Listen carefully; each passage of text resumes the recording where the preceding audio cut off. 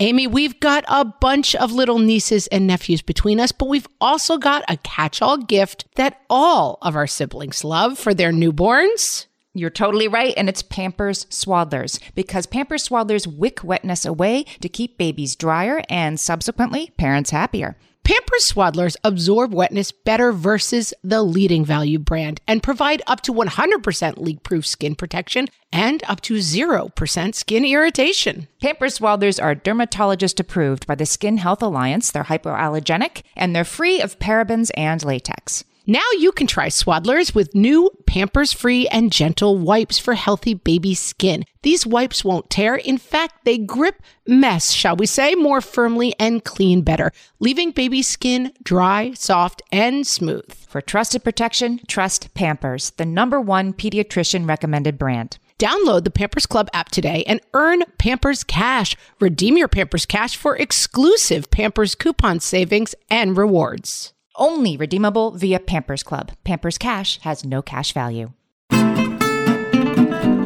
Hey everybody, welcome to Fresh Take from What Fresh Tell, laughing in the face of motherhood. This is Amy. Today I am so excited to be talking to Kelly Corrigan. She is a 4-time New York Times bestselling author. She is the host of PBS's long-form interview show, Tell Me More, and the podcast Kelly Corrigan Wonders, which just crossed 13 million downloads. O Magazine calls Kelly the voice of a generation, and Huffington Post says Kelly is our poet laureate of the ordinary. I am so excited to be talking to Kelly today about some of the lessons she's learned along the way from parenthood. Welcome, Kelly. Thanks. Hey, Amy, how are you? I'm good. I'm excited to be talking to you, and I'm wondering, as I was preparing for this interview, what it's like, because I admire your interview skills so much. And I wonder, what's it like for an interviewer to be interviewed? Do you approach this with trepidation? It's relaxing. Okay. I mean, you're doing all the work. So I'm very empathetic to what's happening in your mind because you're listening and you're connecting and you're also wondering how much longer on this topic before I should bump to the next question. And maybe I should drop that whole section and just go all the way to that question I had that I thought I would ask at the very end. And the multitasking that happens in the mind of the interviewer is kind of miraculous. It's not unlike I taught for a summer at Yale, at your alma mater, where you knew my husband. And I thought it was the most exhausting intellectual exercise of my life because I was tracking so many inputs second by second. Like that girl over there in the third row just pulled her phone out. And that guy's looking out the window, and this person's raising their hand for the 4th time, which is probably irritating the whole rest of the class, which is going to make them not tune in. Should I repeat it using different words? Should I try a new example? Who's with me? How many people? Should I take a break? Is the room too hot? Should I open a window? If you're doing it with great conscientiousness, it is the most exhausting amount of tracking. And that's what I sort of compare interviewing to, which is that you are at once your normal self who loves conversation and likes to meet new people and has tons of curiosity about whatever subjects the person might be fluent in. And also you're managing this improv that we're doing. Mm-hmm. But what you're so good at in your own interviews, I mean, you make it seem very organic, and I think that it is, but you're very interested in the thing behind the thing. And do you have a method of getting there, or do you think it's just really active listening? I think the thing I would flag is just let it breathe. So there's a beginner's mistake, I think, where you're kind of rushing through your questions and you're trying to cover a lot of surface area. And it won't be nearly as interesting as it would be if you went another question deeper and then another on top of that and then another on top of that. I'm sort of a fan of tell me more, what else, go on. In all facets of my life. I love saying that to my kids. I like saying it to Edward, my husband. I like saying it on the air because I feel like there's an arrogance that we all practice when we too quickly understand one another. And I think everybody listening probably can recognize this in their own lives with their own children, which is your kid comes home and says, what's for dinner? And they're in a terrible mood. And you think, oh, they're hungry. And it's probably not. Probably that's like a safer place to start is like, yeah, I have this superficial need for some pita and hummus, but really I'm in a bad mood for something much different. And if you want to know, you're going to have to ask like 3 to 7 questions to get there, which is like, how was your day? How'd that test go? What are you guys doing this weekend? And then you find out, oh, like somebody's having a very small party and you haven't been invited. And you don't understand why that is because you had invited that person to your small party 2 weeks ago and you had the best time and ended up sleeping over. And so it's not even just that they didn't get invited. It's that they're confused. The emotion isn't rejection. It's confusion. It's like, I thought we had a friendship and now I feel like we don't. And I don't understand why that is. But that's like, 7 questions in. That's not the sort of quick take, your sort of single flash assessment of what's really going on with them. Like, assume you don't know, assume you're wrong. Or they'll tell you you're wrong. Like, I feel like I've been in that position that you say to the same kid, right? Like, oh, and there's a party and, oh, and you have that problem with Samantha. No, I don't have a problem with Samantha. If you rush too quickly to circle the, oh, and here's what's really going on, I feel like my kids are very happy to tell me that. I think you're lucky that your kids will tell you that you're wrong. I think the worst outcome is that they sort of pretend to listen to you and they give you this cheap satisfaction of knowing the answer and coming up with a great response. And then they walk away and think she has no idea. Like that, right. That's really the danger. Just get me out of this conversation. Right. I'm so sick of listening to her like solve every problem so easily. And I'm just not even worth talking to her about it because she doesn't get it. So your book, Tell Me More, talks about that as one of the things you have to get better at having to say in order to be in intimate relationship and true relationship with somebody, with the people you care about. And the other thing that you talk about in the book that really spoke to me is just saying, I know, is a full response to when your kid really does come to you and sort of unload something difficult that you don't have to get into how. Yeah, I think it's the most lovely response. I had this friend in Piedmont where I used to live right near Oakland, California. And that's where we raised our kids. And I walked with this woman, Ariel, once a week, and she is a therapist and she knows a lot of things. I mean, I learned so much from her over the 10 years that we walked together. But the thing she did that I was so grateful for is that I would unload something on her. And instead of using her expertise, which was vast in the subject matter, she would say, I know. Like she would flip from a professional who spends all week talking to young people and has all that corollary insight. She would flip to the parent who's like, yeah, I know. I never know what to do then either. And that's so aligning. Then you're just right there next to each other, climbing the same mountain instead of somebody way at the top, like with their little fancy bullhorn being like, come on up. Yep, great. It's only a mile away, which, is not, it's interesting, but it's not company. I feel like I'm getting better at that as I get older or maybe just more experienced living is the sitting in uncertainty and letting something not have an easy solution, particularly when it's your kids, I guess, bringing it to you. Like, that sounds hard. Full stop, long pause, right?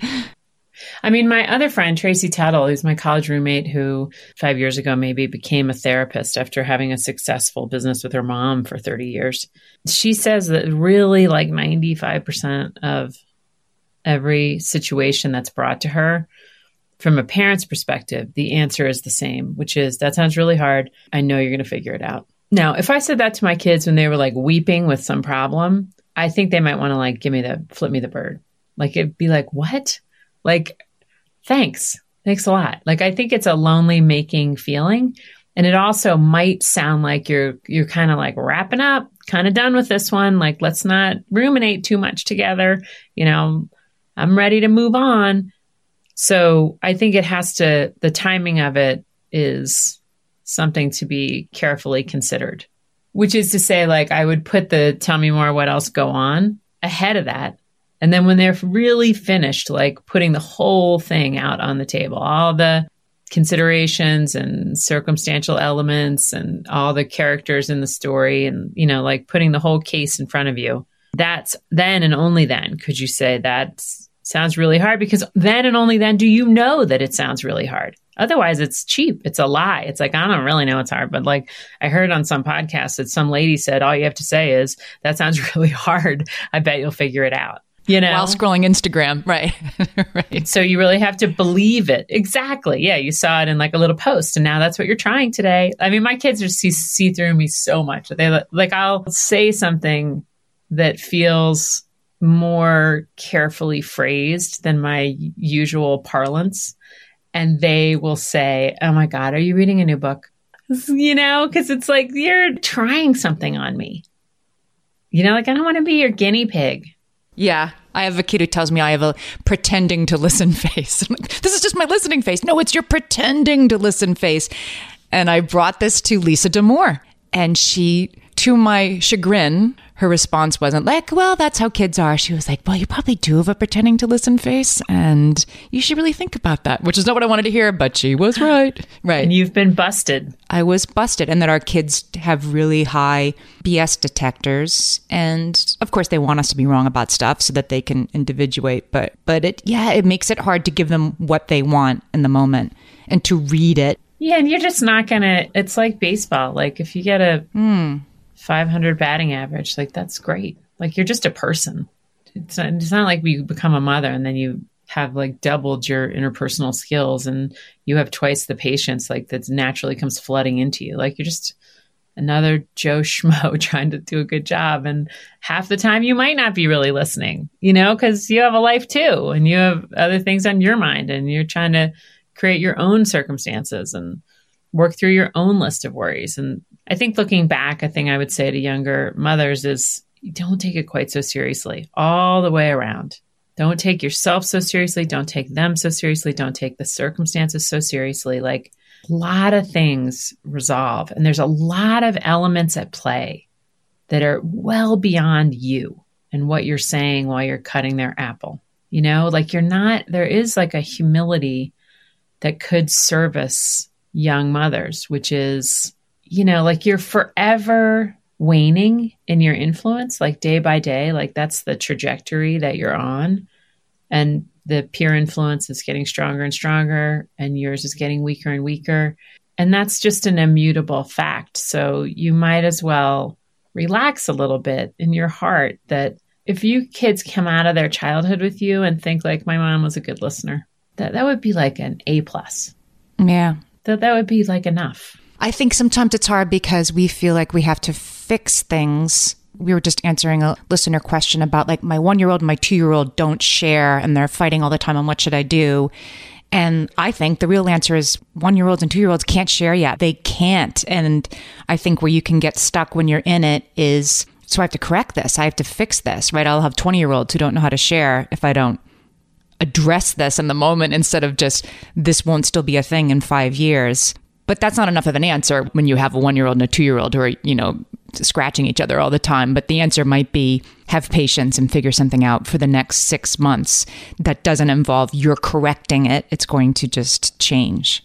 Yeah, like context is a powerful force in all of our lives, and the world is loud. So your 2-year-old's going to be in preschool eventually, and then they're going to be in kindergarten. And there's going to be a whole set of forces at work where there's going to be natural feedback loops about those very things. And so there's just a lot that we put on our plate that might not really be entirely ours to solve. Like I just read this incredible book by Alison Gopnik. Do you know her at UC Berkeley? Yeah. So she's a developmental psychologist. She's brilliant. And she wrote a book called The Carpenter and the Gardener. And you can almost infer what it's about from the title. So either you're like making children or you're watching them grow. And of course, her advice is watch them grow. Like, first of all, you can't make them anyway. You can't like build them like a house. So it won't work. But also it is not to their benefit. It's disrespectful of their awesome individuality almost, like you're missing it. You're missing the opportunity to like watch something come up from the ground and become the full expression of itself. And I think it's so easy to worry to death that something you see now it portends a future where they can't share, or they can't love other people, or they can't be in relationship. And I totally did it. And I really, really overshot it. Like, there's a lot of pieces to the puzzle, and only a couple of them are the parents. And I just kind of think that like 90% of the time it straightens itself out. Yeah. I really do. I mean, Yeah, it's a long game, but yeah. We'll be right back with more of my conversation with Kelly Corrigan. Margaret, I've got a go-to baby shower gift that I give whenever there's another newborn in my life. Can you guess what it is? Amy, 3 guesses. First 2 don't count. It's Pampers Swaddlers. Exactly. Pampers Swaddlers keep baby's skin dry, happy, and healthy. Pampers Swaddlers absorb wetness better than the leading value brand and provide up to 100% leak-proof skin protection and up to 0% skin irritation. Pampers Swaddlers are dermatologist approved by the Skin Health Alliance, hypoallergenic, and free of parabens and latex. Try Swaddlers with new Pampers Free and Gentle wipes for healthy baby skin. These wipes are 5 times stronger, gripping mess more firmly, shall we say, and making diaper changes a breeze. For trusted protection, trust Pampers, the #1 pediatrician recommended brand. Download the Pampers Club app today and earn Pampers Cash. Then redeem your Pampers Cash for exclusive Pampers coupon savings and rewards. Only redeemable via Pampers Club. Pampers Cash has no cash value. Amy, when I'm dehydrated, I get headaches, I get cranky, and I don't feel good in general. Also, I am dehydrated a lot of the time. Right. Because being good with the water bottle is one thing, but getting that sodium and potassium with the fluids, turns out that is the key to staying optimally hydrated. So whether you're looking to hydrate during your workout, while traveling, or at the end of a long night, Sports Research Hydrate Electrolytes have got you covered with over 65 trace minerals, 7 essential vitamins, and coconut water powder.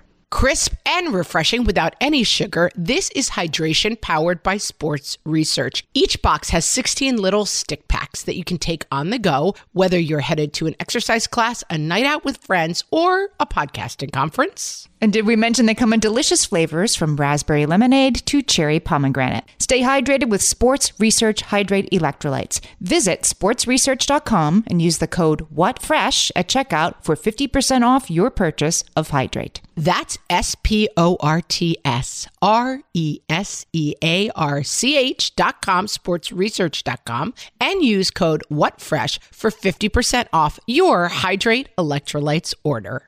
I write in journals all the time. And if you read my journals from when my kids were 1 and 2 and 3, like the things that we expected of them were just ridiculous.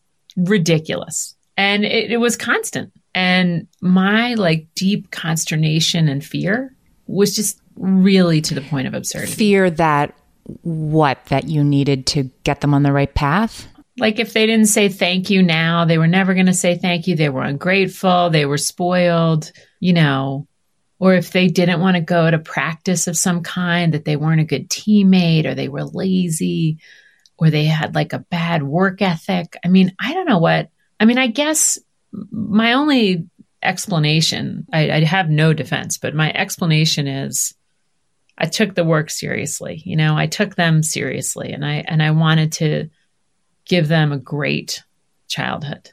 And I wanted to set them up for a great life. And so I have, like most people, very strong opinions about what the component pieces of a great life are.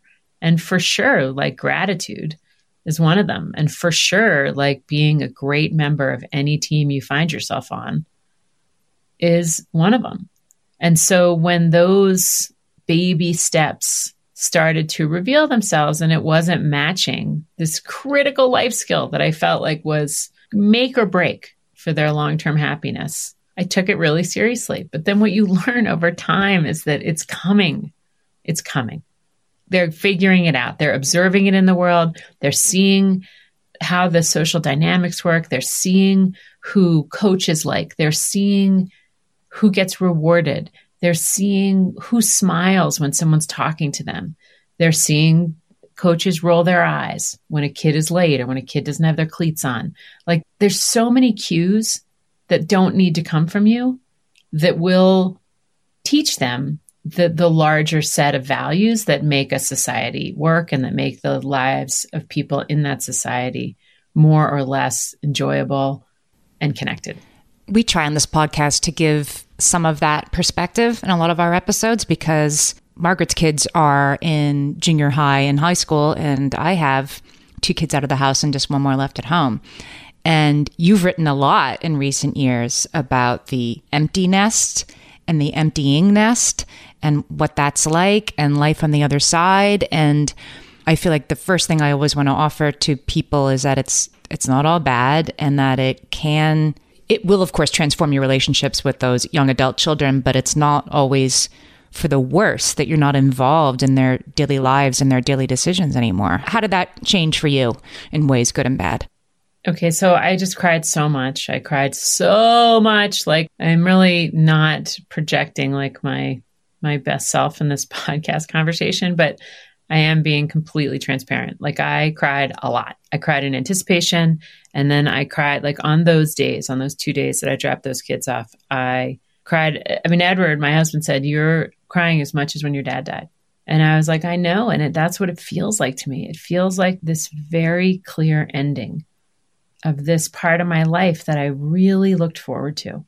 Like, I wasn't a young person who couldn't wait to work, although it turns out that I like love work and I want to work for a really long time. And I love all these projects that I got my hands in, and I hope to do many, many more.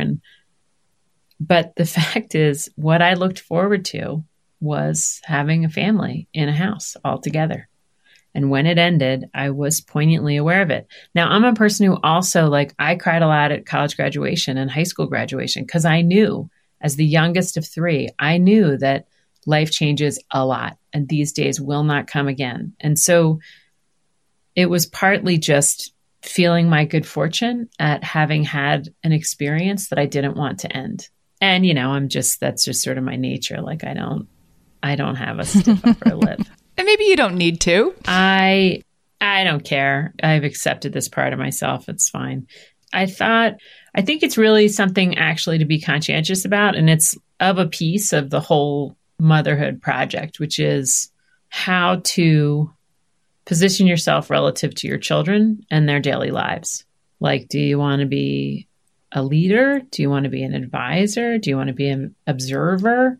Do you want to be a consumer? Like, do you want to kind of just watch? And the answer to that question, like, where are you relative to your kids' lives? Are you out front telling them what to do? Are you behind them telling them they can do it?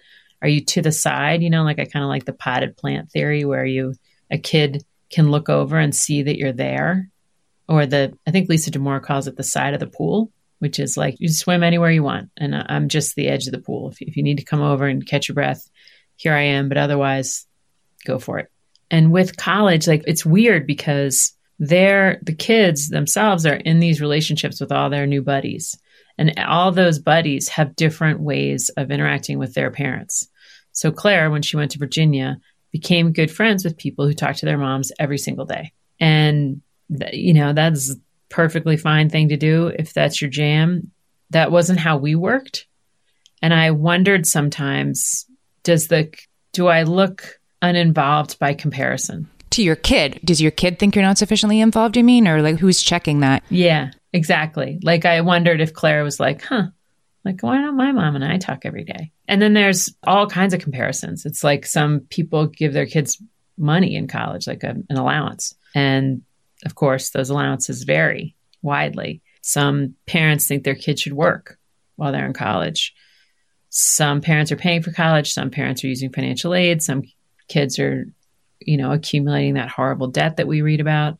So it's just interesting because you are definitely, and I vividly remember this. I remember being in college and looking at my parents differently every time I got to know another friend and how their family operated.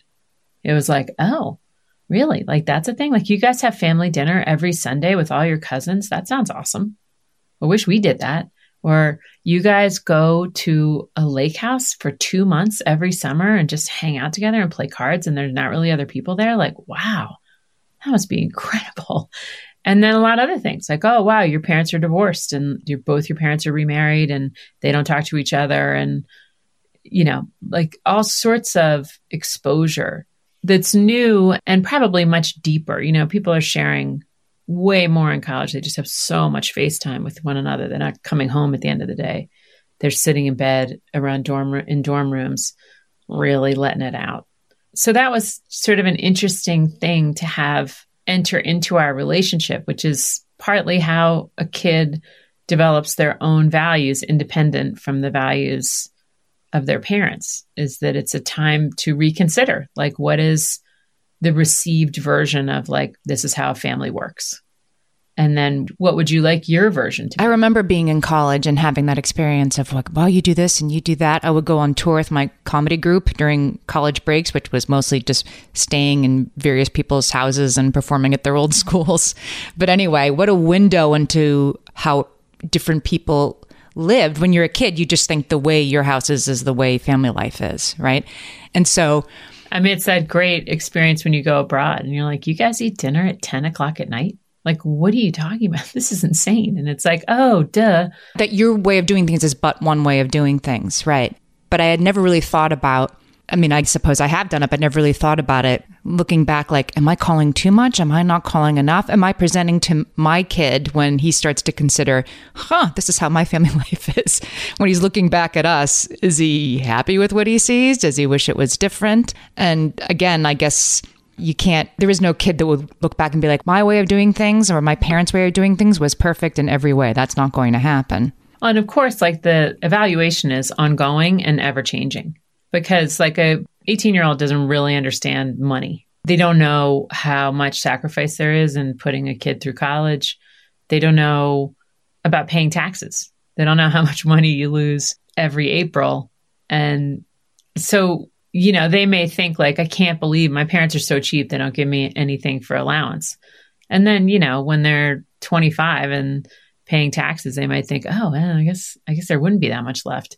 And then when they're 35 and they're raising their own kids and they're trying to put money into these 529s so that somebody later can go to college without having too much debt, then they really reevaluate. So it's like, I know that from my own experience with my mom, and most people do, which is she looks different to me. Every day I get older, she looks different to me. And honestly, better. Like, I was a teenager who thought my mom was too strict and was like ruining my life. Like, I wasn't allowed to go to parties where the parents weren't home. She would like call people's parents to see if they were home while I was at school, and then like ruin the whole party. And everyone knew that Mrs. Corrigan, called the Sheehan's and found out that they're going to be in Florida that weekend, and now the party's off.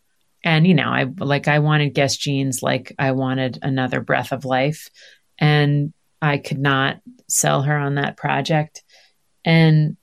Like, I wasn't allowed to blow dry my hair before school because school was not a fashion show. School was to learn. So I have naturally curly hair, and I would use these silver clips to try to fix my bangs, which I was constantly cutting myself. And so I would comb them wet, and then I would put these like 20 silver clips so that every hair on my forehead was controlled and covered. And then I would walk down Wooded Lane, which is about 20 houses long, to the bus stop. And then right before I saw the other people at the bus stop, I would like swipe the clips out of my hair and put them in my bag.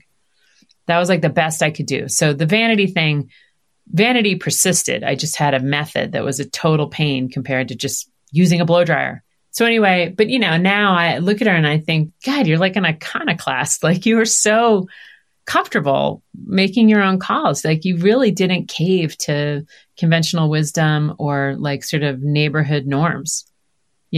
Like, we went to Colonial Williamsburg for every spring break because my dad got free passes because he sold ad space in McCall's magazine, and they advertised in there. And then one day we would go to Busch Gardens after we like made our trifold hats and, candles. And she just didn't care. She was just unpersuadable. And I did. I was way more interested in making my kids happy and possibly like making them like me.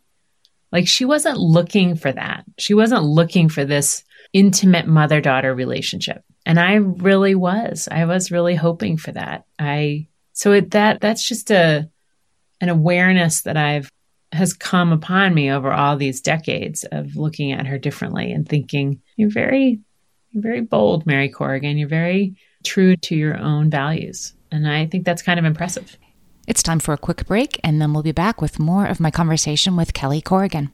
Margaret, I've been at the research again, looking into metabolic health and, more importantly, metabolic flexibility, which turns out is the key to improved energy levels, better sleep, better fitness, all the things. And I found out about all this because we got a chance to try Lumen, the first handheld device that helps you manage your metabolic health. Lumen works when you breathe into it. If you do that first thing in the morning or after a workout, Lumen measures your metabolism by measuring the amount of carbon dioxide in your breath. It's science, people. That lets you see exactly what's going on in your body in real time. Then you use Lumen's app to get tailored guidance to improve your sleep, your nutrition, even stress management. If you're interested in figuring out the effects of different sorts of foods on your body, Lumen is a really cool way to see what's actually happening as your body burns different fuel sources. If you want to take the next step in improving your health, go to lumen.me and use FRESH to get $100 off your Lumen. That is LUMEN.ME.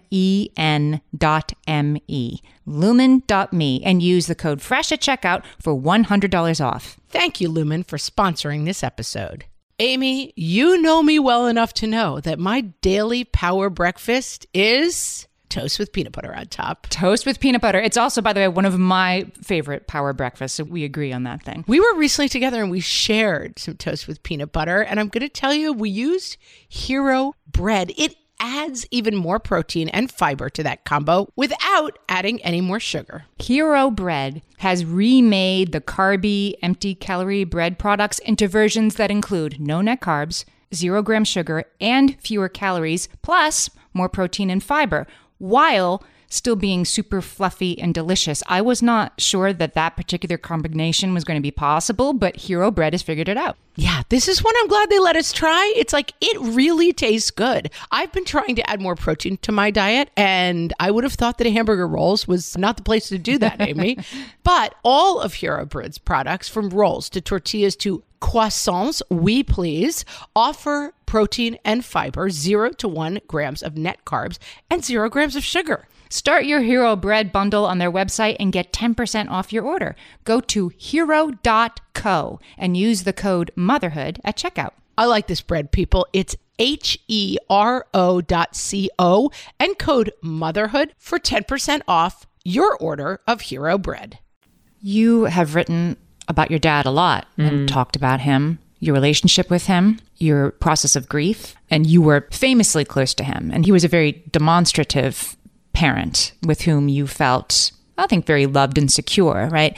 And I think sometimes it's easy for kids. I mean, I remember doing this myself. Like, this is the good parent and this is the parent that doesn't get me, right? This is a fun parent and this is the no fun parent. And do you think you see your mom differently since your dad has died? Yes. So my mom would say, your father's the glitter, but I'm the glue, Kelly. It takes both. And, you know, you don't have to parent for a year before you start to notice, typically, some differences between what a mother does and what a father does. And over all that time, I actually found myself saying to Edward, like, your job is to make them feel smart, funny, and beautiful. You have the possibility of giving them a sense of self that I cannot give them, in my opinion. So I felt like I almost wanted to repeat the pattern, which is like, I'll take the hits because I'm going to get them anyway, because mothers and daughters, it's like an intense thing and it's totally fine because it all works out in the end. And I just want them to feel so good with you. And so don't worry about it. Like, you don't need to bring down the hammer. Like, I'll take that piece. And, you know, he brought down the hammer, like, of all the times that the hammer needed bringing down, he brought it down like 10, 15% of the time. And the rest of the time I took it, partially because that I was there. I was in the house, because you can write from anywhere and you can podcast from anywhere and you can even almost make a TV show from anywhere. So, but also partially because I'm stricter by nature than he is. I'm more of a warrior by nature than he is. And I was getting a different version of them than he was. And, you know, those dynamics are just sort of unparsable. Like, it's a soup that just will not be separated into component pieces. So there's no saying why or how it worked that way. But to this day, if something goes on in Claire or George's life, I get a fuller, darker version of the story, and he gets kind of a cleaned up version. They've almost like processed it with me. And so now they're telling it the second time in this way where it's almost in the rearview mirror, where they're like, well, yeah, I mean, it's fine. I mean, it's totally going to work out. It just for a second there, I was really surprised. Meanwhile, the version I got was like, and I don't even know what I'm going to do. I mean, I think I'm going to have to drop out. And it's like, oh my God. Wow. Okay. Woo. And therefore, when we go to sleep at night, he says, they're fine. And I say, you're crazy. They're not fine. I just talked to her. She cried for like 40 minutes on the phone. She's not fine. And he's like, yeah, but I talked to her at like 4:00 and she was fine. And it's like, I think he might be right, actually. And interestingly, Claire, who's 20, she's a junior at UVA, just had this little meltdown over the holidays. And then afterwards, we were sort of regrouping on it like a week and a half later. And I was like, to the extent that I can, I want to be useful to you so that you don't go through like a weeping fit again. And she said, in all her wisdom, oh, I don't think you stopping me from weeping ever again should be a goal. She's like, weepers gonna weep. Like, I'm a weeper. And so like, if that's your agenda to do something so that I never weep again, that's like a bad thing to have on your to-do list. I think you should cross it off. And I was like, God, you're so right. As mothers, we can feel like the perfect happiness of our loved ones is ours to achieve, right? Or at least strive for. Like we really love them, so we're going to make sure they don't feel sorrow or pain. But she's not putting that on you. She's not like, Mom, please make sure I never have anything to cry about. That is not coming from her. Right. She's like, I'm definitely going to weep again. Like I weep. Whatever, like I'm a feeler. And she's totally comfortable with it. I was like, oh, well, that's great. That's great that you're comfortable with it. Maybe that could help me be comfortable with it. Because honestly, like I think there was like a whole year where my whole goal in life was to achieve emotional autonomy, which was to say like, if Georgia is in a terrible mood, that somehow I could be in a fine mood. Yes. If Georgia's stomach hurt, that shouldn't make my stomach hurt. But it did. So like, once again, your listeners are like, this lady's nuts. I don't know why you're having her on here. Did she just say that when her kid's stomach hurt, her stomach hurt? She's a freak. And I concur. Like that was a freakish behavior, but I can't defend it. I'm just confessing it. I don't think it's so freakish. I mean, that saying that a mother is only as happy as her unhappiest child, I think that that's sometimes an assignment as much as a saying, like that you're only allowed to be as happy. Yes, and I don't think we should say that with pride. I really don't. I really think we should stop each other when we say that to each other. Like on the one hand, it's kind of an I know statement where it's like, yeah, like it's hard. It's hard to be happy. It almost feels inappropriate to be happy if you have a very unhappy child. It seems weird. It's like, but I don't think that we should aspire to that. I think we should aspire to emotional autonomy, if only because it's better for the kid. Even if you still want to orient yourself around your children, which is very understandable, it is better for your child for you to be like kind of feeling some kind of equanimity. I think that's safer in a way, right? When I think I've seen... And less of a burden. Like it's a heavy thing for a kid to be like, God, now I told my mom how upset I was. Now she's upset. That's not helping. I think that there's a world in which they want you to sometimes provide the like... relationships are tough. You know what I mean? When they're crying about the group text where this girl was mean and what do I do about this? I think they want you to see them. And then I think they do sometimes want a container around this. Like this too shall pass. This is 17. That's some hard stuff when you're 17 and it's going to be okay, instead of I'm in this with you and I can't believe how mean Sophia's being. I feel like they want you to take it less seriously than they are sometimes because it makes them feel safer. Totally. And, you know, things get serious. I mean, and now that I have a kid who's out into the world all the way through school and out into a job, and then a kid who's at the back end of college, there are some serious moments coming for your audience. Like there's big, big things that happen and there's real danger, you know? And I don't know. I just wish I had taken it more lightly when it could be taken lightly, so that when it got more serious, I just had a little bit more in the tank. I don't know. I mean, it all worked out. in both cases. We had two kind of serious moments, and they both resolved. But they were much, much different than the kinds of things that I had suffered before. And they made those things look so stupid. Right. I guess the point is there's nothing you can do if you're listening to this and you have a 5-year-old and a 3-year-old. We're not saying like, here are the 14 things you need to do today so that you have a good relationship with your 22-year-old. No. Except hold it more lightly.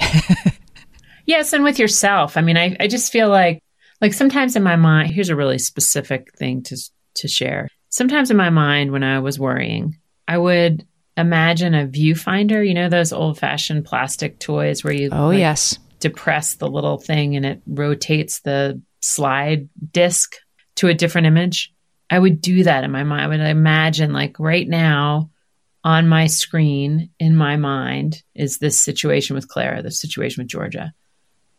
And then I would say, okay, like this big world, there's a lot of scenes that I could be focused on. So like, let's push the button and see what comes up next. And I would just move them to the side and I would put my mom on the screen in my mind. And I would think, God, she's doing so well. She's been living alone for 8 years. She still plays bridge 3 times a week. And I would just do a little accounting of how is she doing? And why don't I think about her for a minute? And then I would push the button again. And I would think about Edward and his job and how he really loves working with Prasanna. And he's get such a kick out of Tony. And I hear him on the phone and he sounds really energetic. And, you know, and then I'd click it again and go to another thought and just try to put the one thing in context with some other things that also matter deeply to me that are kind of going okay. And that was how I could fall back asleep. Like if I woke up at 2:30 and I was ruminating about one of the girls, that's how I managed it. It was like, oh yeah, don't forget, go to the viewfinder, push the button. It's that little bit of space. It's the breath between the stimulus and the response. Yeah, and it's considering a broader set of topics. It's zooming out. It's like, you know, yeah, that's happening. Like that's a real thing and it's happening. And also like your mom's doing great. And also like Edward loves his job. And also like your body feels completely fine head to toe. And also, you know, yes, I think about it all the time. I think that's like a little tip I have is, or just a thing that I do that it's helping me is to say, whenever I feel good, to say, God, I feel good.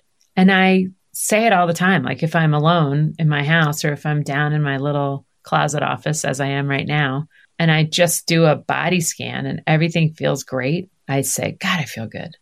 Because, you know, if you've ever had like a backache or a migraine or period pain or, you know, whatever it is, it's all you can think about. If your nose is stuffed up and you can't breathe through your nose, it's all you can think about.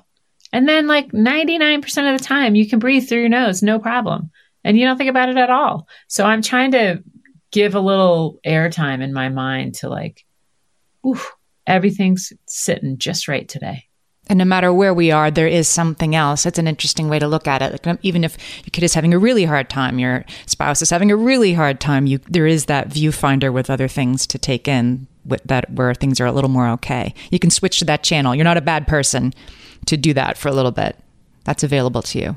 You're more ready to support the person that you're worrying about when you shrink it down and put it into a broader context. That is service to them. So not only are you not a bad person, you're actually creating more capacity within yourself to help give them that calm energy that says more than anything, you're going to be okay. I've been talking to Kelly Corrigan. She is the host of the podcast Kelly Corrigan Wonders. She is the host of PBS's show Tell Me More. She is a 4-time New York Times bestselling author. Kelly, tell us what you're working on now and where our listeners can find you. Sure. So the website is just kellycorrigan.com and it has everything there. And what I'm working on right now is we have this series of PBS episodes, which are also run through the podcast. So you can listen to them or you can watch them. And they're all about being well. And so I got to talk to 10 like world-class scientists about what the component pieces are that lead to wellness or unwellness. So we talked about nature, nurture, sleep, exercise, nutrition, connection, spirituality, etc. And it was heaven. It was so satisfying for me to separate junk science from real science and to bring to them all these studies and headlines that they were like, yeah, that's not really the world's greatest study.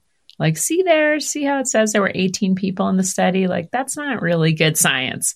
Or you see how that study about like yogurt's good for your gut health and your gut health is critical to lowering anxiety. The funder of that study is a yogurt company. So it was really valuable to have like one-on-one time with these world-class scientists and say, what is real?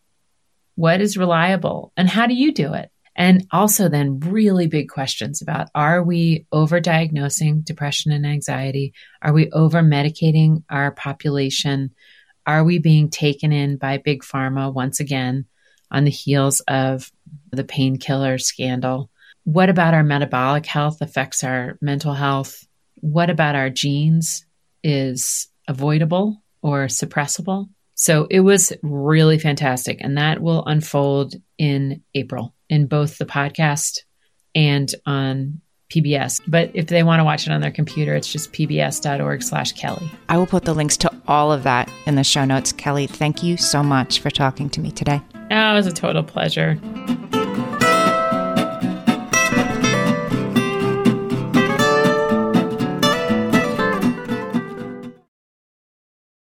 Margaret, it's an exciting news day. An exciting news day indeed, Amy. A few years ago, we launched our first spin-off podcast, Toddler Purgatory, hosted by the hilarious Blair Brooks and Molly Lloyd. And guess what? Now Blair and Molly are back with their all-new podcast, Unsticking It. You know Blair and Molly as two busy moms and actors, and somewhere between potty training and the pandemic, they both felt like they lost their creative kaboom. In their new podcast, Unsticking It, they are going to talk about how all of us can get back to what lights us up after motherhood. Amy, I need this. Me too. And Blair and Molly will be talking to fellow imaginative minds. We're talking actors, artists, and creators of all kinds about how we can all unstick ourselves from whatever muck we're stuck in. Follow, subscribe, and listen to Unsticking It wherever you get your podcasts. That's Unsticking It with Blair and Molly, because sometimes life sucks. Well, hey there, busy mama. Are you looking for ways to make your life easier, your home less chaotic, and at the same time add more joy to your life? My name is Deanna Yates, and I'm the host of Wanna Be Clutter Free, a podcast all about letting go of the stuff we don't need in our lives so that we can focus on what truly matters. Don't worry, I'm not going to tell you to throw it all away or make you feel guilty about keeping something you love, no matter how many other people don't quite understand it. But I will give you practical and, more importantly, actionable advice so that you can make progress right away. And you won't just hear it from me. There are amazing guests too. It's like having your bestie in your pocket telling you it's okay to let go of the things that are not serving you and your family in a totally non-judgmental way. So join me over on the podcast where we can work on progress over perfection for those of us that want to be clutter-free.